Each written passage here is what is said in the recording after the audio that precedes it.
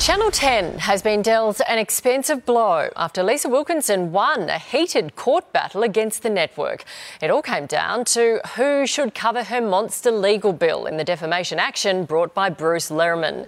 The TV personality told the court she recruited her own lawyers because she didn't think the network's team were acting in her best interests. The judge ruled that was a reasonable move.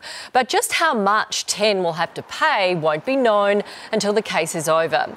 For her take, defamation lawyer Rebecca Giles joins me now. Good morning to you. How big of a win is this for Lisa Wilkinson? Oh, Nat, it's huge. It's huge for Lisa in every sense, legal and reputational.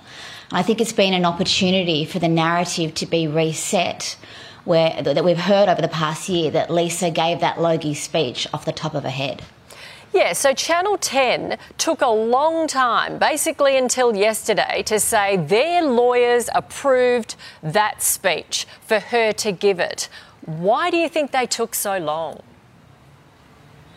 Oh, look, it wasn't in their interests to say that. We know from the somewhat regrettable and embarrassing internal communications between Lisa, 10 and its lawyers, that they did not want that to be known and they would not waive that privilege because it wasn't in their interest in the case. And now to have a battle with Lisa, they've had to produce that material and it's backfired on them spectacularly.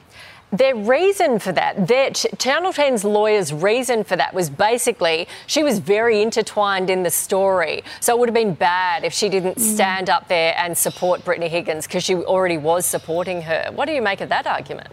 Yeah, well, I mean, there was a lot of challenge to that proposition in the cross-examination of 10's lawyers yesterday, Nat. And I think that the point is that Lisa was pleading with 10 to correct the public record, pleading with 10 to put it out there that they were intimately involved in providing her with advice in relation to that speech.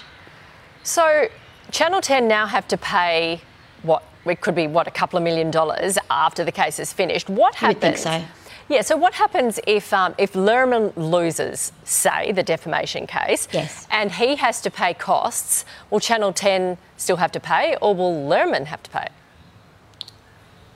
Well, if Lehrmann loses, Lehrmann will have to pay. But either way, Lisa's legal tab is being picked up by Channel 10. It's most likely that Lehrmann may not have the money to pay Lisa's bills. So that's the way the indemnity works. It goes then to Channel 10 to pay. And it'll be a big payment. So a couple of $1 million, you reckon? Oh, you would expect so. Those lawyers do not come cheap.